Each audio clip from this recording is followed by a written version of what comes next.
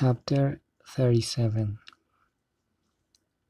The aunt of Sally noticed the missing shirt, candles, sheets, and other articles that Hook and Tom steal for their plan.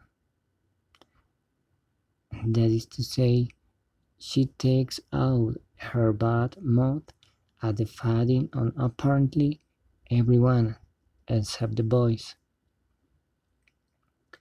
Also, she believes that perhaps rats have stolen some of the items that she had in her home. So Huck and Tom secretly plug up the rat holes in the house. That actions confound Uncle Silas when he goes to do the same job.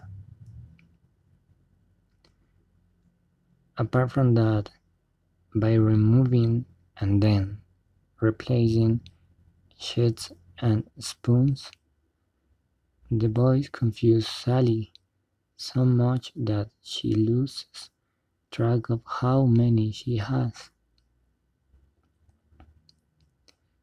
On the other hand, the baking of the witch pie is a trying task, but the boys finally finish it and send it to Jim.